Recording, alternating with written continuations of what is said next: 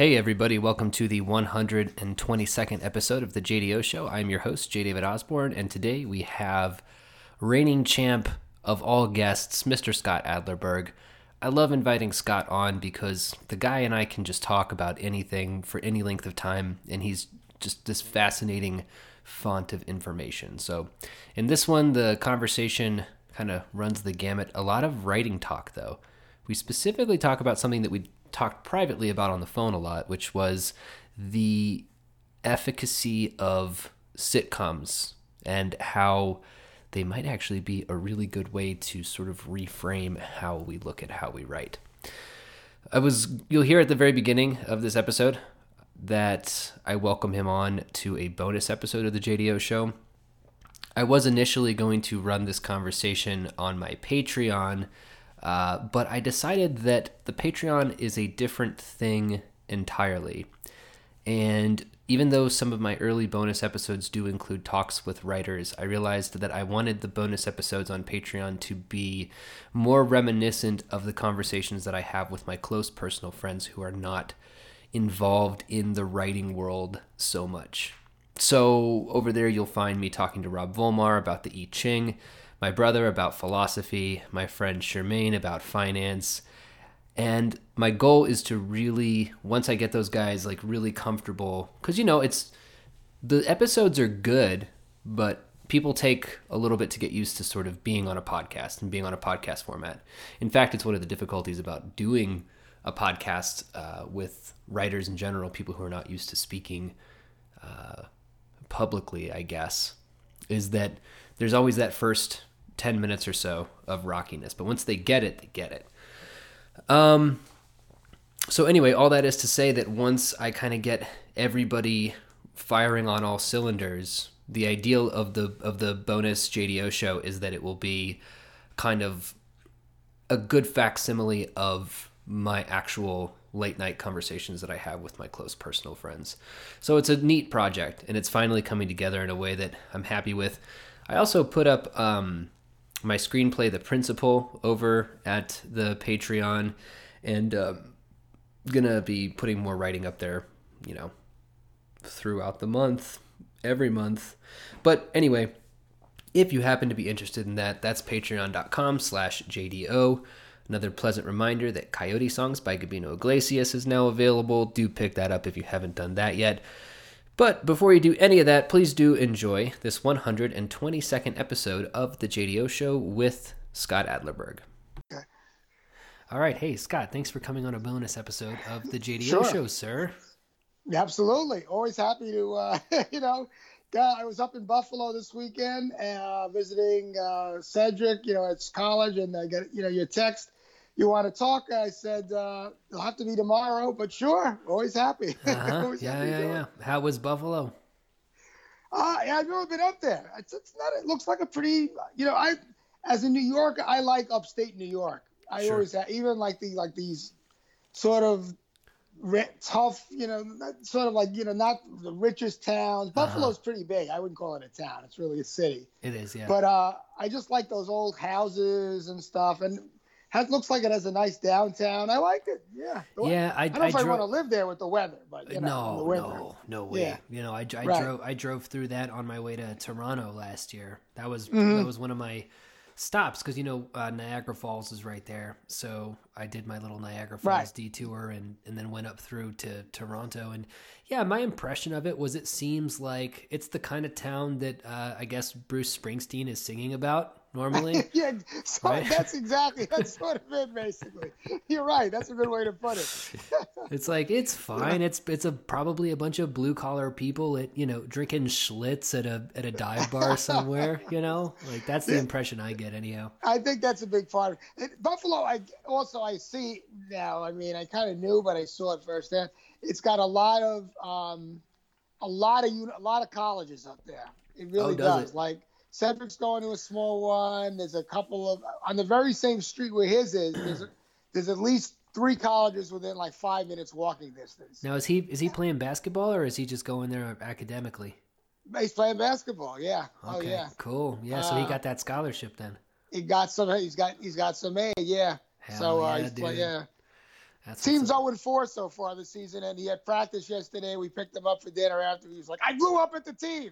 And my wife, Christine's like, oh, Cedric, you shouldn't be like that. I was like, fuck yeah, you got to get those guys on board. Get these losers moving, dude. What's going on? Yeah, no, it was so funny when I was house sitting for you, when you came back and Christine was there, Cedric was there as well. And I thought it was funny because I can't remember where I was. I was out doing something, but I came back into your space, and Cedric was being asked by Christine to look for something in a closet or whatever. And so it's this really, he's a kid, right? But this very tall kid, just like hunched over a closet. And Christina's like, look deeper, check deeper in there. And he's like, Ma, it's not in. And I'm just like, it's so funny, this big, strapping, intimidating young man being browbeaten by his mother into finding something from the closet. You got a snapshot, but you got a very accurate snapshot of something that happens quite often in this household. That's funny. I was just like, we see who wears the pants here. That's why, that's it. Yeah, you really gotta. That was funny. So at the end of the weekend, Christine was like, I don't know, be nice, if we could stay an extra day. And Cedric was like, she went up early in the summer to like check out where he lives. It's his first time living off campus and everything.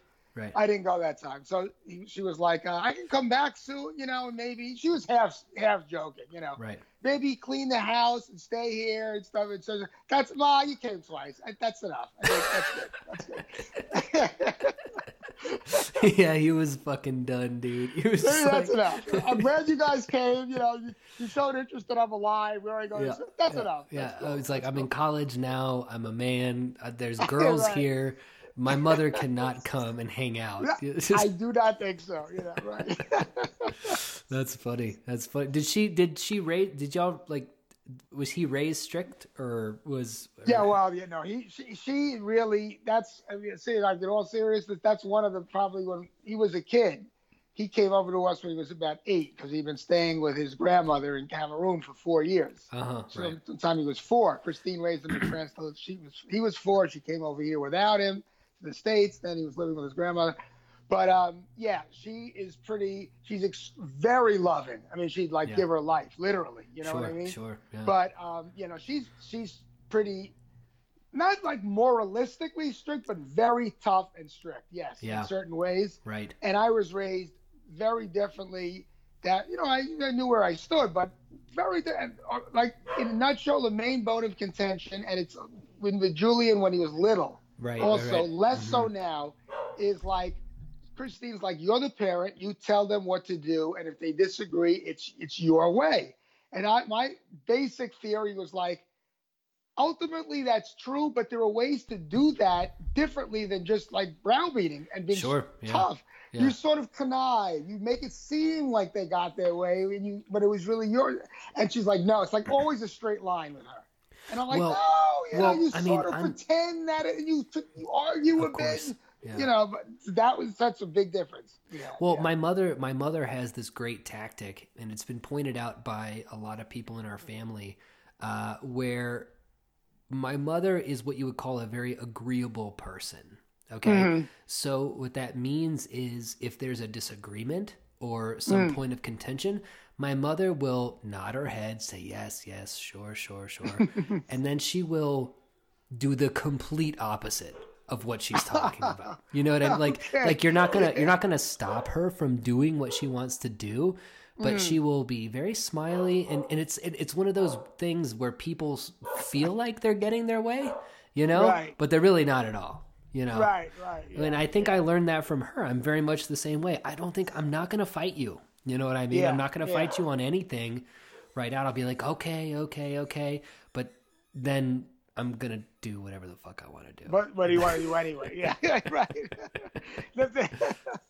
So that part is it's interesting, but it's like, I saw, and she stayed with us several times for extended periods, Christine's mother. Of course, it's got to be passed down, right? Is it an African thing, or is it just like... It's partly a traditional African thing, and to be honest, Christine, and she said this, and I believe it, and I saw it in action, she is probably whatever percentage, a mere small percentage of what her mother was, and her mother, she explained. And I saw her, the way she talked about her mother, she loved a lot also, but was really, really strict and tough. And she said her mother's mother, her grandmother, was ridiculous. So you're talking like her grandmother was like an African sort of, peasant woman. Her mother was very intelligent, moved to France. They're all intelligent, moved to France. But she was very tough. So that's the law. And it's a different background. But if you really go down and see the evolution, Christine was probably absolutely got to be the most lenient of those three, which is saying something. Well, kind of scary almost. It's one of those things too, where I feel like that's what's happened maybe in the last 100 years or so, right? Where I feel like that strictness probably had its purpose, considering, the socioeconomic conditions of growing up in Cameroon in the 1940s or whatever. You probably needed a kind of strong hand, a strong matriarch to sort of guide that through. But yours all the way through mine have experienced this thing where, when you're in America, and specifically when you're in America in the 2000s or even the 90s or whatever, it's not the same world. So it's all about balance. Whereas you might have needed that to literally keep a family as a functioning economic unit moving forward. You don't need that anymore. They have to work. You have to. Everyone has to do their part to survive. I mean, I have the same thing kind of in my own way, where if you look at my great-grandparents, on my father's side, my granddaddy, who I lived with for a time, who was, 80 years old, and he literally, back after he got out of World War II, he had a coal mine that he worked in. Oh, my goodness. And on my grandmother's side, she's French Cajun, and her dad was a sharecropper his whole life, and he lived to be 99. But, talking to this guy when he's 98 on his, basically on his deathbed, but he stayed there he got very comfortable on that deathbed. He just refused to die, right? Even though he would he would wake up every morning. He'd be like, "I'm ready for the Lord to take me," but the Lord was not ready to take him at any of those points. But anyway, like those people, it's just a fundamentally different life. Yeah, and we cannot understand that. It's like trying to understand an alien or somebody on the, a moon person, right? It's just we can't conceive of a world where you had to wake up, perform a function, and keep this kind of iron fist control over your family. And so I think probably this happened maybe more before my time, but a little bit during my time too, because now, of course, you have millennial parents, people who are 20 years old have kids now, right? And they don't give a shit. It's just like, hey, whatever Junior wants to do is fine with me. But I think maybe the generation just before mine had those parents who were right on the edge, who had parents themselves who were these control freaks out of necessity. Right. And they were just like on the cusp of this generational turn where it wasn't necessary anymore. Right. No, I think that's true.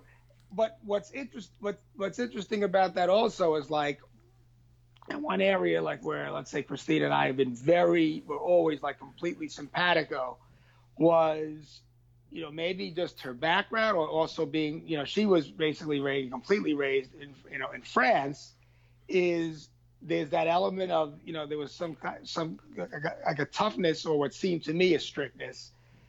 The flip side of that was, she doesn't have like the American version of moralism. Interesting. So like basically like we've always been completely simpatico on, what movies a kid can watch, or reading, or conversation, or sexuality, or language in the house.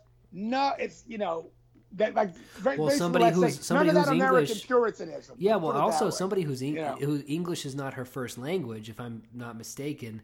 Like I always feel like that, like kids who grew up in, I'm experiencing that a lot actually, living in El Paso, where if you say fuck this or whatever, it's not quite that serious because your grandmother doesn't really give a shit if you say fuck, right? Well, Also, like that's definitely part of it, and also I think at least I know with Christine, she wrote, she's written a lot when she was in France. She was a journalist for a while, so she has an appreciation for language, and she does this to this day. A phrase that she just finds that tickles her. It could be a really obscene, kind of disgusting phrase. She'll laugh at. I said, "But I love the English language. I never heard that one. Fucking cocksucker, blah blah blah. I love that phrase. We do cuss really good. We do cuss really well. Really good. And like to this day, she'll be like, Jewel, I don't know, you got to do your homework and shit. Mom, language. Because she just likes the phrase. That's American phrase. She just liked it. I love that phrase and shit. Well, here it's like I was at this thing and we were printing T-shirts for border stuff, right? All this mess over at the border, and one of the shirts that we printed said "Chinga la migra," right, which means fuck the border patrol. But right. Chinga.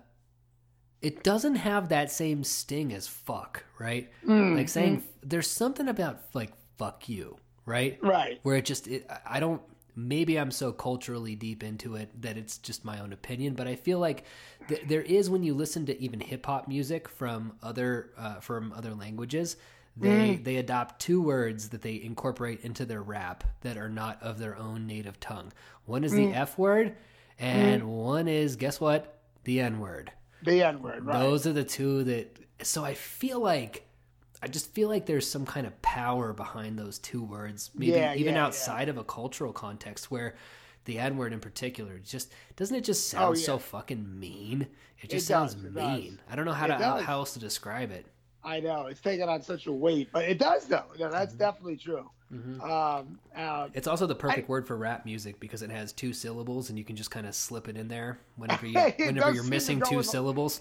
It does seem to go with a lot of stuff, as does fuck for that matter. Yeah, for sure. So it's a real they're real all-purpose words. So that's true. Dennis Leary had a great bit about that way back in the day, about all the ways that you can use fuck, like noun, verb, adverb, I think I might have heard that. Yeah, he was good with that. Right. Yeah, he was good. Dennis Leary wasn't a bad comedian. He was like a little bit of a Bill Hicks light, but he was still good.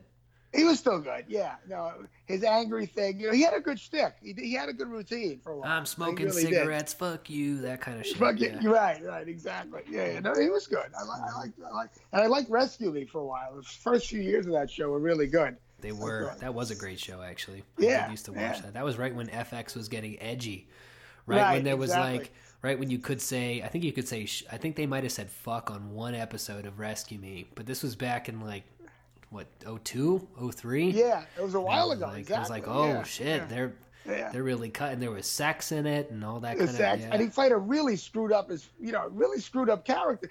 What I liked about it was, he's a fireman, so by definition, he's a good fireman. I mean, he's good at his job. So by definition, he's going to be something about the guy that's admirable, of course. Right. What's more admirable than a fireman, right? But he was such a fucked up individual, and he made no bones about it. They did that part well, and they had some good, the characters around him. Tatum O'Neal's in this show. I was like, what is she doing here? Right. He clearly had a sympathy for screwed up people. Well, Dennis Leary. The only complaint I have about that show is too many sex scenes with Dennis Leary. That's I don't want to see Dennis Leary have sex. I know, and it got worse as it went on for that stuff. It really did. It really did. It's like, this has been 5 minutes. Is this still going on? Okay. Is this still going? Yeah, I know, really. Yeah, exactly. Right. But no, that was a good one. I was talking about Prestige TV today before I got on the podcast with you. I had a convo with old Jordan. And, I'm sure. I'm sure he had a lot to say. Yeah, for him and for me both. Prestige TV is kind of a bugbear, and so there's so much I could talk about with this, but he was dissuading me from ever watching the show Ozark. I haven't seen that. Yeah, okay. He was like, I've read a lot about it. Well, he was explaining it to me, and it was like, so it's, because I was telling him that we both, okay, so basically our point of reference here is that we were both talking about how we both want, I didn't bring it up in the conversation, but we essentially want like a Gomorrah, but for Appalachia, right? Right, okay, yeah. So what we want is this kind of like beautiful, amoral gangster story about rednecks in Appalachia with none of the extra stuff put on. Right. And so I was like, well, I heard about Ozark. And he's like, well, listen, Ozark is about a pair of yuppies who take over the meth trade in Appalachia. And I was like, oh, yeah, got to get rid of that right off the bat, you know?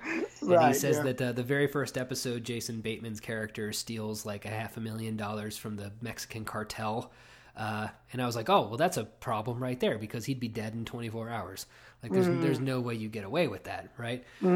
But our what we were talking about with Prestige TV is that it always seems like you need to have some kind of in, right? Like it's the Weeds model. It's there has to be some kind of, again, yuppie couple who's involved in this seedy underbelly, whether it's Walter White or Mary Louise Parker's character in Weeds or whatever. It's like, but we want that raw. We want to mainline it. Throw us right into the world with the game. We don't need a proxy character, right? Right. Like just throw us in that shit. Yeah. Anyway. No, I mean, I think I don't know. I mean, I think there's probably more.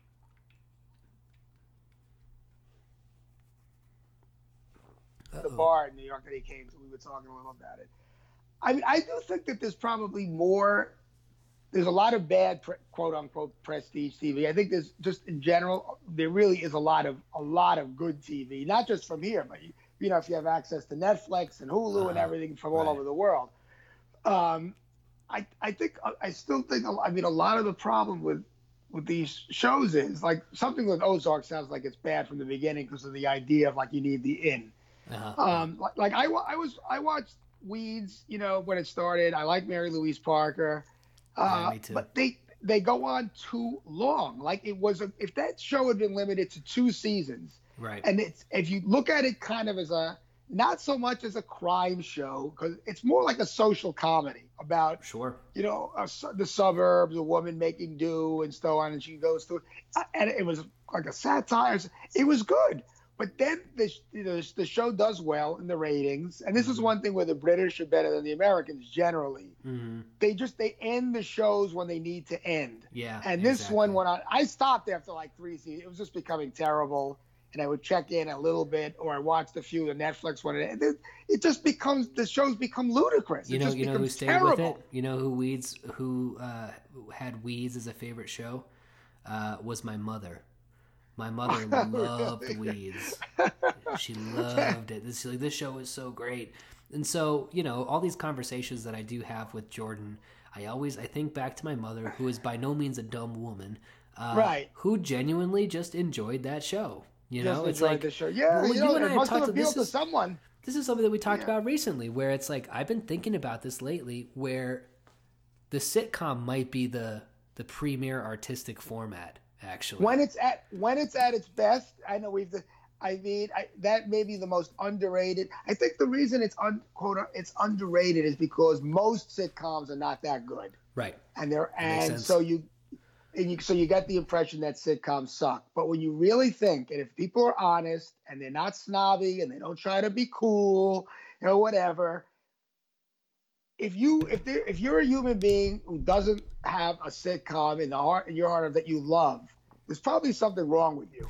You know what I used to like? You don't appreciate, because a great sitcom is one of the great. There just aren't many of them now. That's all. Right. You know, the percentage is low, but I mean, when I lived in Germany, we had one English language channel, and the sitcoms would be there was Friends, Mad About You, Just Shoot Me, and then Frasier, and I loved Frasier.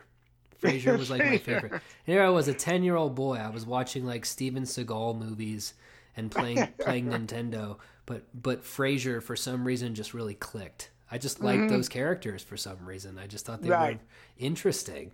But to kind of go back, go ahead. No, go ahead. I was telling you this, mentioning it, like, I was saying, like, we talked about this, but just in that example of how. I've had my favorite sitcoms like Seinfeld, of course, 30 Rock I liked a lot, but I never really watched Friends when it was on. I watched it every now and then. I was not a big Friends fan, and just because Julian was watching it on Netflix, he was going through like every episode. He saw every episode of other sitcoms. Uh, and he's, he's 12 years old, whatever. So it's just fun. He was watching it. Christine was watching it. So I sat down, we're watching it together.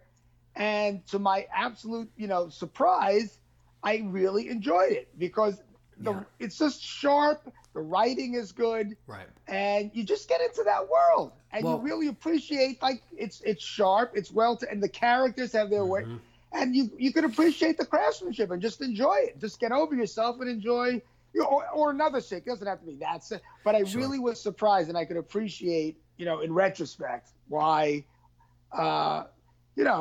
what's enjoyable about it. You can see the skill behind the craft behind a sitcom that's not good. Right. Well, I think that when you look at the structure of sitcoms as writers today, okay, so we are mostly trying to write novels.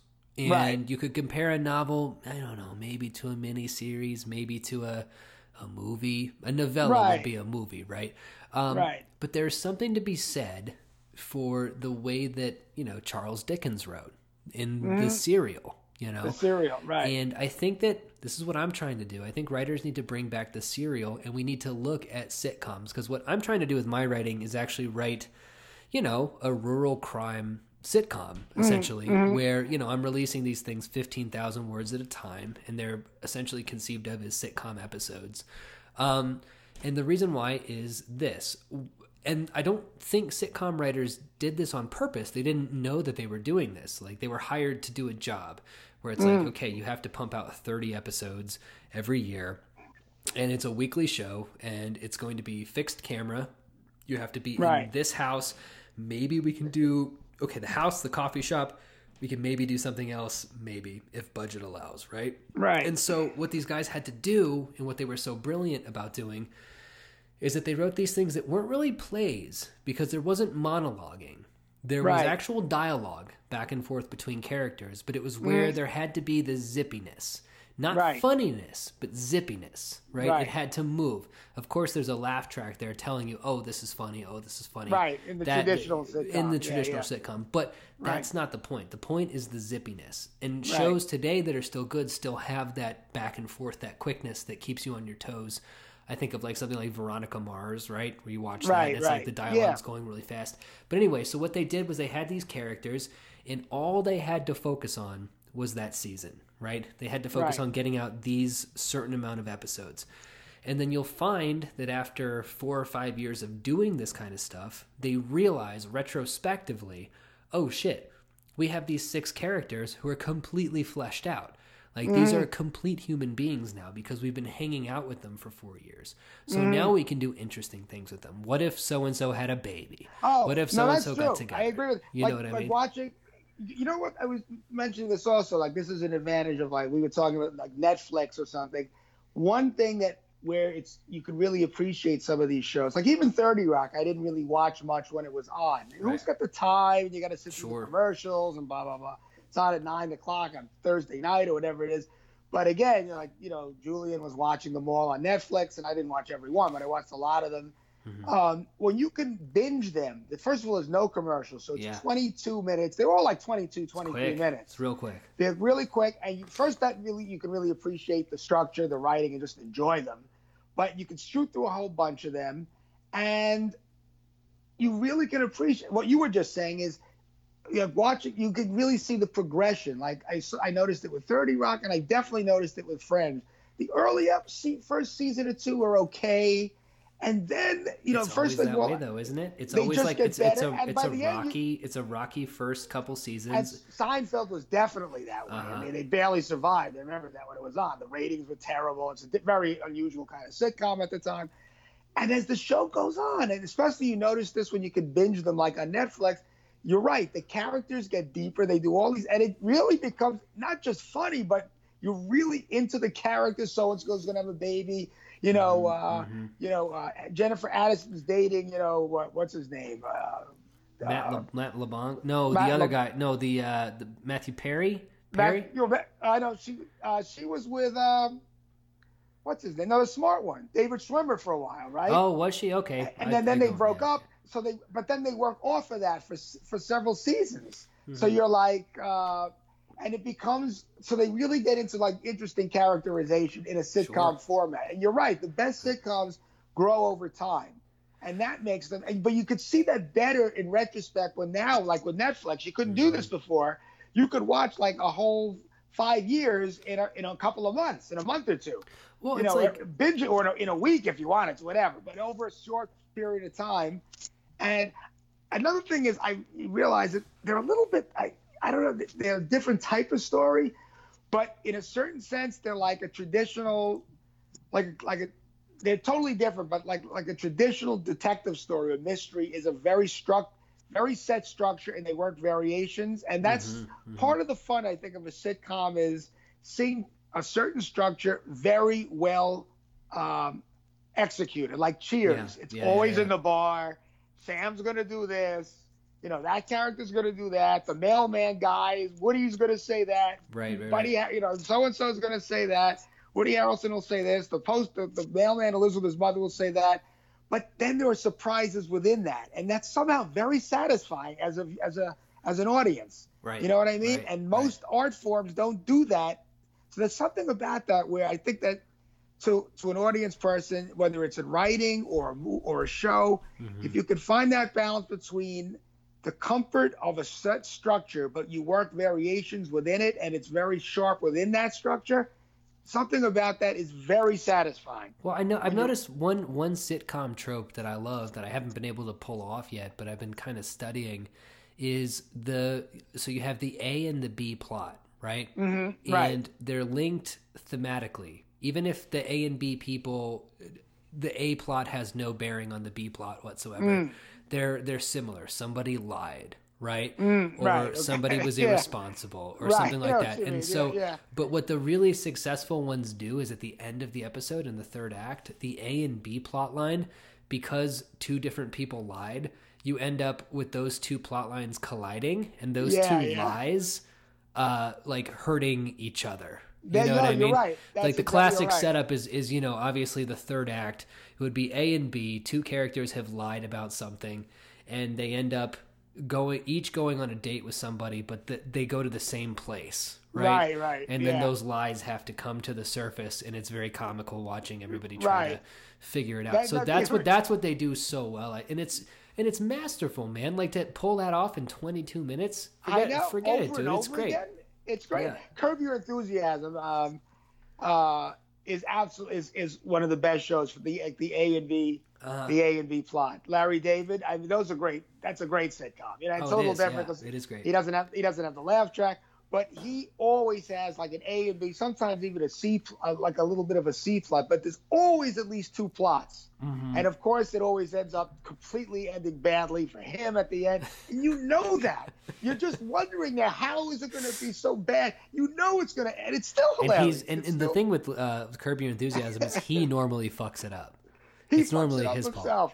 And you know he's going to fuck it up. He's going to say the wrong thing. He's going to give the kid the kid he thought was gay isn't gay at all. He totally misread this. He's trying to be good. He gives a 6-year-old kid, "Oh, but your son's gay. I thought he was gay. How would I know he's not gay?" Look at him. He wears a pink shirt. He's gay. Right. Yeah, it's great. Right, and it just ends. It's brilliant the way he does. But you're right. That's really. And so it's like so I guess, not to interrupt you, I'm sorry, but like so what I'm saying is, what the sitcom was able to do was, it's this great marriage of the microscopic and the macroscopic, which is something I've been thinking about in writing a lot, right? So it's this idea of, say you're working on a novella, you focus on that extremely closely, right? There's nothing else outside of, how do we make this particular plot engaging and get people from point A to point B, right? Right. But then you keep doing that, right? And I'm obsessed with this with writers, because so few writers do it. You see it with musicians repeating a theme. You see it with artists literally doing variations on a theme for their entire career. But you see it very rarely with writers.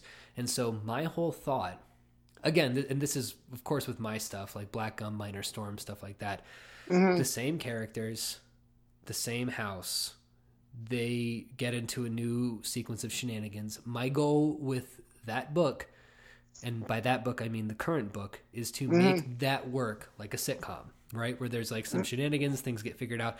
But my thought process is over the long term, after I do 6 of these, 10 of these, it's like, will people start to become attached to these characters? Then maybe I can really get into the drama aspect, you know? So taking it easy for the next several books and just trying to like make it funny, entertaining, whatever. Get people in. Yeah. Get people in, and then at that point, maybe pull the rug out from beneath them and be like, this is what we're doing now, right? Yeah. No, I think that's a good. I also think that, you know, one of the areas where, again, I was, you know, like, you know, very surprisingly, and this is where, you know, when you follow your own, you have your own interests, and that's great, obviously, but sometimes you're led, it could be by anyone, someone you're with, a friend, you know, in this case, it's, you know, my own kid or whatever. Like he started watching Grey's Anatomy, which I never watched. I hadn't seen a single episode ever. You know, so he's looking for stuff that he's going through, and he's like a completist. Starts at episode 1, season 1. This looks interesting. I like it. Now he's up to like season 7, episode whatever 2 or whatever. And I've been watching some of them on and off. And again, this is not, and it's more of a dramedy. I mean, it's a drama. They have a lot of funny stuff, and it's not a sitcom. It's an hour-long show. But what I like is you learn how this is totally popular entertainment. It's nothing, you know, groundbreaking or whatever in that sense. But again, like with good sitcoms, the craftsmanship, the acting, and the writing for what it is very, very good. And as I watch, as you know, from the writing perspective, you think, you like to write stuff that maybe is, you know, adventurous or plays with form. But how can you wed that to forms that are very conventional and traditional, but well done, and make that an interesting mix to, again, try to get the, you know, in this case, the reader. And I don't see that often done in writing. You know, there are writers who are straightforward. You know, I want to write, they're aiming for like bestseller stuff. Pretty linear, pretty straightforward. You know, they go back, there's exposition, pretty conventional, which is fine. Then you have writers who play around. They could be bizarro. They may be realistic, but they play more realistic. They play with form. Then nobody reads. They're like, how come nobody reads me? You know, I don't understand. But trying to blend the two, you know what I mean? A conventional form and something non-conventional. You can learn a lot from the conventional stuff, how you could apply it to stuff that might be a little bit more adventurous. I think I'm finding that an interesting area to look at. I really am. Oh, yeah. Oh, okay, cool. Okay, sorry about that. No, it's all right. Anyway, I was gonna say, I think that in my kind of goings on as a, oh wow, it really did cut actually. Where did we get cut? It looks like I heard everything that you were saying. You just couldn't hear me, but then it actually cut and then it came back. So right. We're recording again. It's all good, and the other one is saved, so we'll be fine. All right. Anyhow. In my goings on as somebody who has been really into the avant-garde and really into the weird and the bizarre, I think that in the same way that somebody who kind of followed the rules would perhaps have become bored by them and need to, you know, there's that image of the uptight businessman who takes acid and takes all of his clothes off and goes and runs in a field, right? Well, yeah. I've spent most of my life running in that field. I want that suit back, you know? Like, I want to wear that tie. And so I think that there is a push and a pull and a balance between the two things. And so for me, as somebody who's really enjoyed the avant-garde stuff, I've suddenly become extremely interested in what some might consider just banal kind of formalism. I'm interested in how these people made this shit work. Basically. I agree with you. I'm finding it very similar, whether it's sitcoms or I don't know if it was like even watching like Grey's Anatomy in retrospect. Yeah. I heard all that. Yeah, we heard all that. Yeah. Mm-hmm. How they making that work, and I also like, you know, let's say like in writing, writers who do kind of mix, like Paul Auster, let's say. You know, takes sort of an, you know, experimental approach, but using traditional mystery elements. how do you make, how can you make something? The goal would be to like write something that's kind of on the adventurous side, or whatever you want to say, but is as gripping and interesting to somebody as the most banal, Yep. Right. Form. If you how do you do that? Right. Is that and trying to achieve that is something that's I find very interesting to try to do. Because you can learn a lot from the banal that's really well done, if you want to call it banal. But you know what I mean in that sense. Well, I agree with you. I mean, like, right. think of like sitcom plots, right? Somebody is tasked with, they're working at a corporation and their boss says, "Hey, I need you to watch my dog over the weekend." You see where this is going, right? Oh yeah, and it's right, like, and they go to watch the dog, and the dog is a monster and runs out of the room, and they have to chase them, and yeah, and it is banal. Exactly. That's a lot of sitcom plots are kind of like that, right? But exactly. I'll tell you what: as soon as that dog escapes from the house, people are going to watch to see how it pans out. Without fail, dude. It's like, and I don't care who you are. I don't care if you're the most cultured art critic out there. If somebody has sat you down and Clockwork Oranged you into watching the first 10 minutes of a sitcom, you're gonna watch the last 12. No, right. And what and what the thing is too, like depending on what sitcom it is. Sure. Sure. Like if it's Larry David, if it's Curb Your Enthusiasm, he was given a dog to watch. The fun will be like the dog runs away. The fun will be the complete disaster and despair and mess. Larry's going to make it even worse trying to get the dog back. Right. That will be right. If it's Friends, it'll get it to like Curb Your Enthusiasm would get it to the point where it probably would have been better if the dog just never came back. Right, never came back. Right. Yeah. If the 6 friends on Friends, when they're all living in the same, pretty much in the same apartment or whatever, if they get the dog and the dog escapes, the fun will be seeing them like quibble and argue about what strategy to take to get the dog back. Right, and they're blaming each other. Right, blah. So that's the thing with sitcoms too. Like that would be interesting. Like if you had the same exact plot in different sitcoms, how each one is different. Like Friends would be one thing, Curb Your Enthusiasm would be another. 30 Rock would be Liz Lemon arguing with Alec Baldwin about Alec Baldwin would start pontificating about dogs, and Liz Lemon just wants to get the dog. That's the thing about sitcoms. Right. You take this banal situation and then you see these characters. The best sitcoms, though, you're right, have very sharply etched characters. So you just know, right, that's really... Well, and it just, it is kind of also, I feel like it's an underutilized form because even if there isn't the sharpest writing, you could take a show like Full House, which I would argue was extremely poorly written consistently, but yet somehow people still gravitated towards it. I don't know what to make of something like Full House. Right. Maybe it was well constructed. Yeah. I don't know. Maybe it was just people tuning in because they liked the characters, I guess. But I don't know. That's a good question. Yeah, I don't, because that one I never even. It's a good question because some there are a lot of sitcoms that I don't think were that great that did well too, like anything else. So, but let's see what some of the best are. Some of the best. So we have Seinfeld. Fresh Prince of Bel-Air has to be up in the top 5. No, that was really good. Yeah, it was. And that's another one I never even watched till Cedric started getting them on DVD. He liked them as a teenager. Oh, really? Interesting. I never watched that. And it's good. Yeah, no, it's really good. That's a great show. Yeah. And then Boy Meets World is another great one. Oh, I never even saw that. Okay. Frasier, of course. So I'll just name the ones that I watched. Frasier. Yeah. News Radio. Just Shoot Me. Mad About You.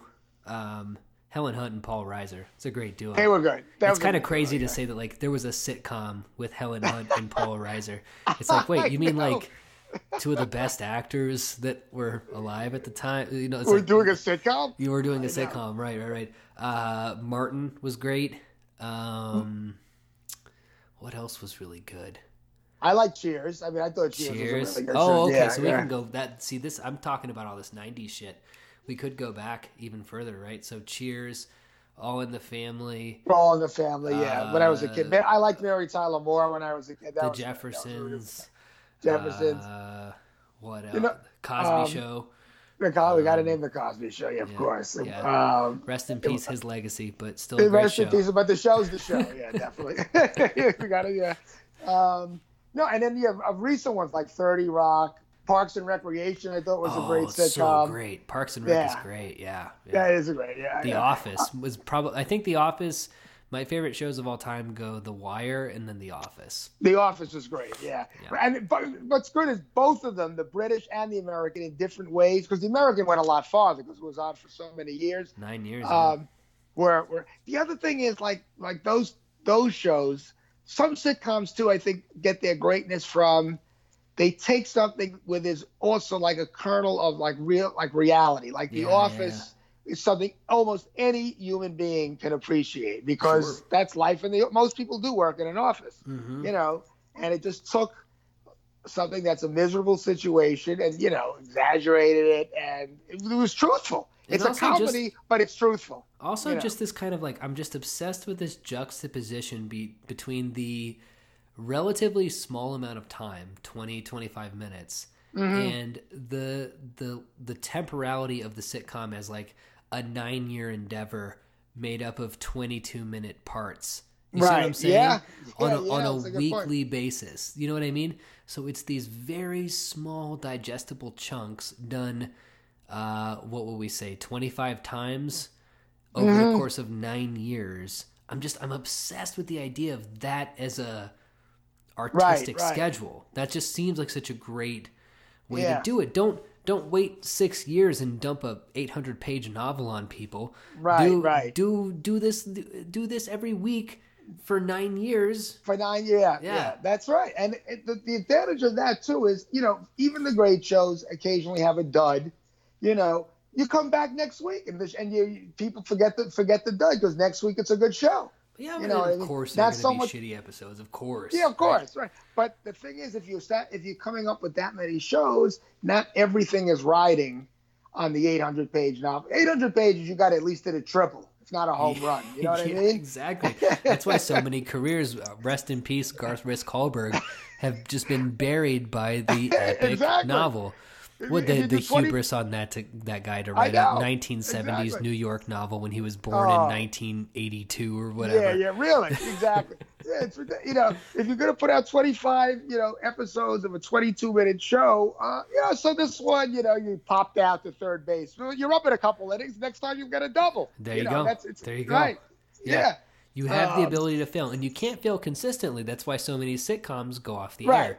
It's They go like, off the oh, air. you sucked. You were shitty. You were shitty too often, right? But, right. and the other one I'll mention is, and you got to see this because I know you'll die. Is Faulty Towers with John Cleese. Oh, That you was were his mentioning follow-up. that. Yeah, I haven't seen that yet. It's as good as any sitcom I've ever. It's only about 12 episodes that he did, and that's what he did after Monty Python ended. So that was on in the early 80s probably about this very eccentric, nasty hotel owner in England, in Cornwall. And every episode, it's something goes completely awry. Yeah. He's got his wife who's like just completely browbeats him all the time with good reason, actually. Basil Fawlty. He's got a woman who works who's kind of having an affair with him. She even kind of treats him kind of not great. She sees him for what he is. His wife knows what's going on, but really doesn't care. He has one real staff member who's a Spanish guy who speaks barely any English. And every episode is just like it's a disaster. There's one when a food inspector comes, it's going to end badly. The episode actually ends after all these shenanigans with the guy picking up his plate to eat his food, and there's a rat on the plate. That's how the episode ends. And it all makes perfect sense the way it's done. Right. No, you got to see if you can stream it or get it. It's fantastic. I will check that out. That's I will fantastic. check that out. I've just been I just as a person who is, I don't know, I know you like to write novels, but you write very short novels too, so you might be sympathetic to what I'm saying. But I get not winded, but I feel like my ideas come in bursts, right? And I feel like I'm not necessarily a short story writer because I have to be enticed by an idea that's bigger than a short story. But then the curse is that I also get kind of bored once things go a little bit too long. So it feels like going back to the Dickens model, the serial format, the sitcom, that might actually be my wheelhouse right there. Right. Like a big story told in parts. Well, you know what I think it is too. Partly, I was thinking of this is in one of Thomas Bernhardt's novels. I forgot which one God, it is. he's I so read a whole good. bunch. Yeah, He's he's so so good. good. Yeah, he was brilliant. This one part where one of his dark. and dark, yeah, and very funny, as dark as he is. One of his narrators, who's of course a writer, is talking about something, and he's coming from somewhere. He's complaining about something, of course, raving on and on, as all his narrators do. And he's going to get on a train, and he's thinking about. I think it's one where he's talking about other writers, and he's basically says something along these lines. It's something like this, where he's like, I didn't want to pick up, I'd have to pick up that person's book, and it would just be describing the thing that I hate to do when I write, describing all the realistic furniture. He didn't mean literally furniture, just like all the realistic details, which he doesn't have time for and has no interest in. Right. I wonder, he's writing a novel, but I don't want, the weather was like this and the clothes were like that and so and so. I just and he goes on for like 3 pages. I detested the realistic furniture. It was going to be pages and pages of useless realistic furniture. And I think that what you were just saying, I know this is how I feel, is one reason I think I like to write things again, right? But not short stories per se. I like to develop a plot. I love a good plot, and so it's going to be longer than a short story. We can develop the plot, but not a long novel. Is first of all, I just start to get tired. It's hard to do, but I'm not, and I get this sense with you too. I think a lot of the people we know who are writers at heart are realists. Yeah. Even though they may write crime and stuff, a lot of crime, I think more crime writers than not are basically realists. In other words, their aesthetic creed, whether they want to admit it or not, is realism, which is, describing the shirt somebody wore and the color of the shirt and the emotions, that the weather was like that, all the stuff Bernhardt's raving about. Right. And I realize I don't like that. I mean, I read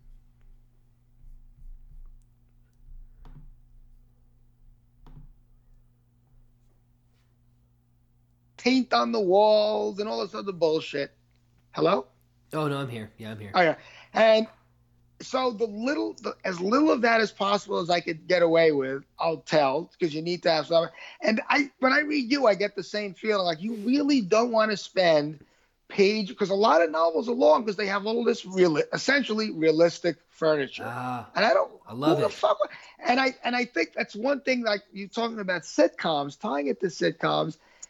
Sitcoms are so artificial, right? It's what form is more artificial? And every show takes place in a bar, or God. 6 friends in a room, and they have this kind of. The form is so. They don't have the realistic furniture. I'm loving. They where just you're going have. With this. It's a shortcut, and they get to the heart of things, and they don't have all the bull. Rachel has her hair this way, and she wears her clothes, and that's it. Exactly. Oh, you nailed it, dude. You nailed it. No realistic furniture. Yeah, and that is the appeal. But to me, I think you would probably agree. That's one of the great appeals of the sitcom, and trying to get that in writing is a challenge. And why I prefer it short. And you seem to prefer it short. I don't. Yeah. If well, and it's also about like what you find interesting, right? Yes. So I mean, you can look at this with Jack Waters, right? So Jack Waters starts out ostensibly about a card player who gets involved in a revolution, right? And, sorry for anybody listening who this might spoil, but about 2/3 of the way through the book, your focus kind of shifts from Jack Waters to the wife of a diplomat, right? Right. Yeah. Who's kind of connected in a not tangential, but not direct also way. Direct, right. But you can almost see Scott the writer being like, "Oh, this is what's interesting."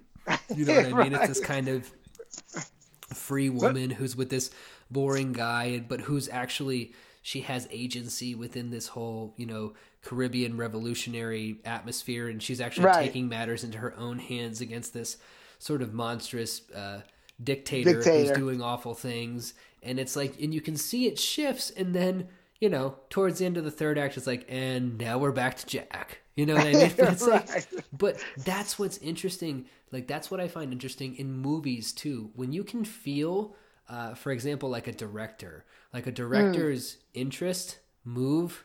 This happened so much more often, I think, in the 70s. Before the blockbuster film and before it had to be boom, boom, boom, you would see these kind of meandering movies where it seemed almost like the director's eye would be caught by a wandering butterfly, right? Yes, and you would follow right. that butterfly into some Yes. B subplot for 30 minutes and then whoop, loop back around to where and back to where we were. Yes. And it's just, it's kind of a forgotten, mode, I guess. It's kind of a forgotten mode where you can kind of wander, and it's not so much about like whether it's the blockbuster mentality or just sort of like this kind of more or less linear. I have to fill in all the blanks, and coming back that sort of fill in all the realism. I just don't find that very you're right. It's just it can be very, very, very tedious. Right. In 70s movies, and even in getting away from the fact they were like art house, like a lot of the European films, 60s and 70s, forgetting about the veneer or the the reputation of an art house film, blah blah blah. Right. The freedom of the storytelling, where they'll just go where they're gonna go. You know what I mean? Yeah. They'll follow these characters, and you watch a Truffaut film or a Godard film. Truffaut is very accessible, right? He's not, somebody like, or you'll watch a Herzog film or a Fassbinder film, and the story will go where it goes. Well, I think I remember growing up watching movies obviously in the 90s and 2000s. That would the blockbuster format was just the way films were made. And I remember specifically, and this is going to seem like kind of a goofy movie for this to have enlightened me on it, but I was watching TV and the 7-Ups came on. Do you remember the 7-Ups? Yeah, sure. Great, one of the great chase scenes, of course, of all time. Sure, yeah, exactly. But it had that feeling, and I remember feeling so knocked off course, right? Yeah, where I was just like, what's going on here? Like there are these beats that go on way too long, and others that are too short. But I loved it. I was like, this is even great. It's even like a great film. Even films that are really good, now they're just classic, 70s cinema. You can't get more classic like The French Connection. You watch that now, there's so many scenes of Gene Hackman just standing in the cold, like you're talking about the beats. Yeah, he's watching, Fernando Rey as he comes out of the fancy restaurant. This poor cop standing out in the cold eating a sandwich with a car. That stuff goes on a while. It's not boring or anything. No. But you're right. The story is not obsessed with A, B, C, boom, boom, boom, boom, boom. Or Clute with Jane Fonda. There's this long scenes where they're talking to her shrink. She goes home. She likes a joint. She reads a book. Right. And I love that shit. I love that shit so much. It's like whenever the new Coen Brothers movie. Did you watch the new Coen Brothers movie? Oh no, I gotta see. Yeah. Oh, Did you like it? Or I loved it. I thought it was great. But they still do that kind of stuff. There are these long scenes. There's a great one of the stories, because it's an anthology film, right? So it's 6 different stories. There's one with Tom Waits where he's an old prospector, and there are these long scenes of him just doing prospector stuff, like what you would actually do to find gold in some hills. And it's just this is heaven to me. I love it. Now I gotta say, there are experimental films that I've seen that have been these kind of process things. I don't like those. I do like them to go somewhere, but I'm more than willing to hang out. I know. I agree with you. I'm not I like a story. It doesn't have to be told in a very, for lack of a better word, conventional. It has. I like something that goes somewhere. Somewhere, for that, going by that, Jean-Luc Godard, for example, has never been, of all the great French directors, I more appreciate what he's brought to cinema. He's not my favorite because a lot of his films is they just don't go anywhere. Right. And they're just the ideas are in them, but one of the few films, or one of the films from his early films, he had some plots in some of his early films. Contempt, which has really a strong story in its way, with Brigitte Bardot and the love story, is fantastic because it still has all that Godardian stuff, but it really has something you care about. That combination is potent. So I agree with you. Like this, it's got really experimental stuff. It's got to go somewhere. Right? I see a lot of stuff. I follow Dennis Cooper's blog a lot. And Cooper is one of those guys who's very much into avant-garde music and movies and books, and he appears to me to be a person who genuinely enjoys those things for their kind of weirdness and avant-garde-ness, if you will. Right. And for me, I follow those rabbit holes to a certain extent, but there'll be times where he'll link to a filmmaker, who made this 5-minute movie of this very beautiful, light reflecting off of a puddle. Right, like a sand brackage film or something. Yeah, and it goes on for 5 minutes, and I'm it's pretty, but I know what you mean. I need both. I mean, I could look at the puddle. I will look at the puddle for 3 minutes. Right. If you've got a movie around that puddle. You know what I mean? Right. Like, yeah. I will follow you insofar the puddle actually takes me places. Right. But I will not watch a puddle for the sake of watching a puddle because I can go outside and watch a fucking puddle. No, completely. I mean, when I was in college, I actually, signed up for some course that turned out like the professor. We had some New York filmmakers, underground filmmakers who were the professors. I didn't, I found that at the time. Cool. And I'm glad I took these classes because they exposed me to something I never would have known about. But they were really into, there was one guy, Ken Jacobs, who's actually a very famous filmmaker, and another guy, Larry Goddard. These two professors at Binghamton, they had a good film studies program, but they really were into non-narrative film, not completely on. There was one film that was it's famous. It's called The Flicker. It's literally a black and white flicker for about 30 minutes, 35. And we watched this in a big intro to film. It was a big lecture hall of freshmen. Nobody knew what we were getting into when we took this. Oh boy. And so Larry Goddard turned everybody on to The Flicker. He was really funny. He's like, so you guys, he's like an old hip. Did you guys like the film? Everyone was like, what the fuck was that? It's like, when did the movie start? Where was the movie? I know. And he's like, no, the director basically he's timing the flicker to human libido. He's talking to like a bunch of 18-year-old freshmen. Gotcha, I mean, it was really, gotcha. So we saw a lot of films like that. That's a bold move. It is a bold move. So I'm pretty well acquainted, but again, same thing. It was like, I realized that, I'll watch some of that stuff just to see what's going on, but I really like some kind of narrative. I'll watch a strobe light in like a Gaspar Noé movie, right?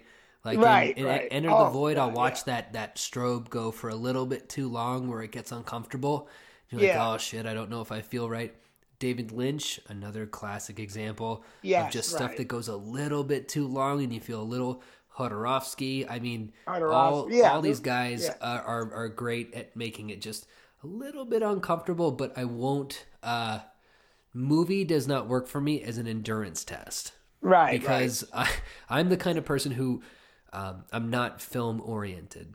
I do like books and music more.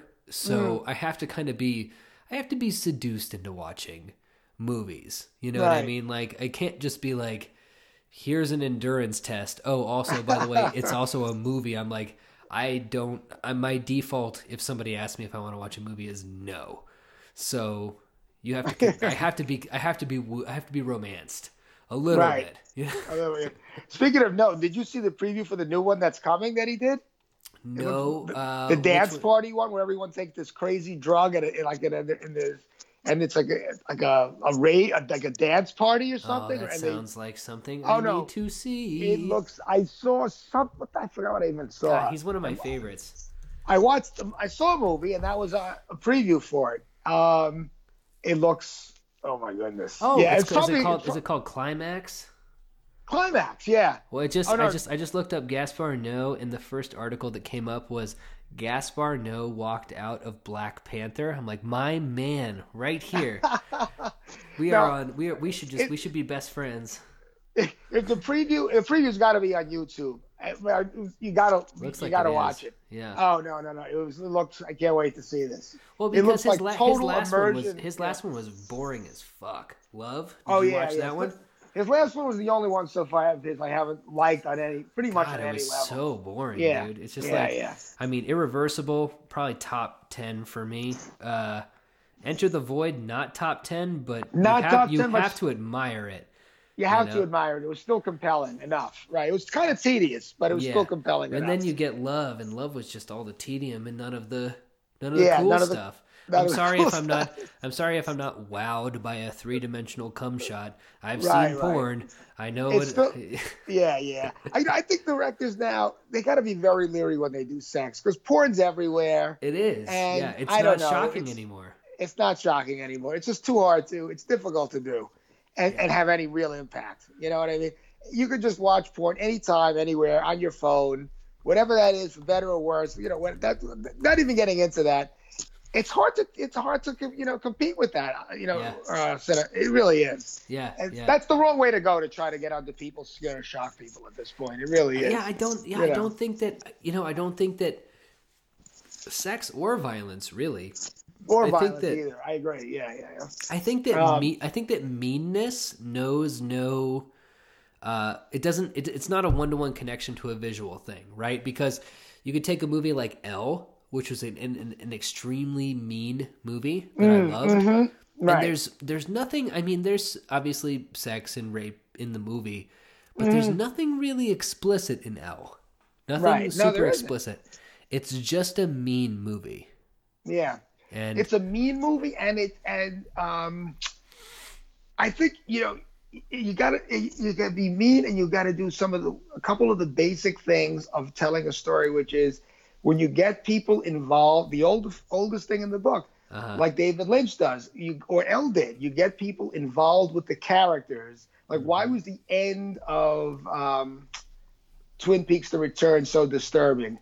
It's because you just wanted it to be a certain way because you love those characters. Right. And it's Lynch, but who doesn't want to see Agent Cooper be Agent Cooper and Laura Palmer, now that she's back apparently, Cheryl Lee, some sort of like nice, satisfying closure, even against your better judgment. It's Lynch. You're hoping against hope, and this really disturbing sort of ending on this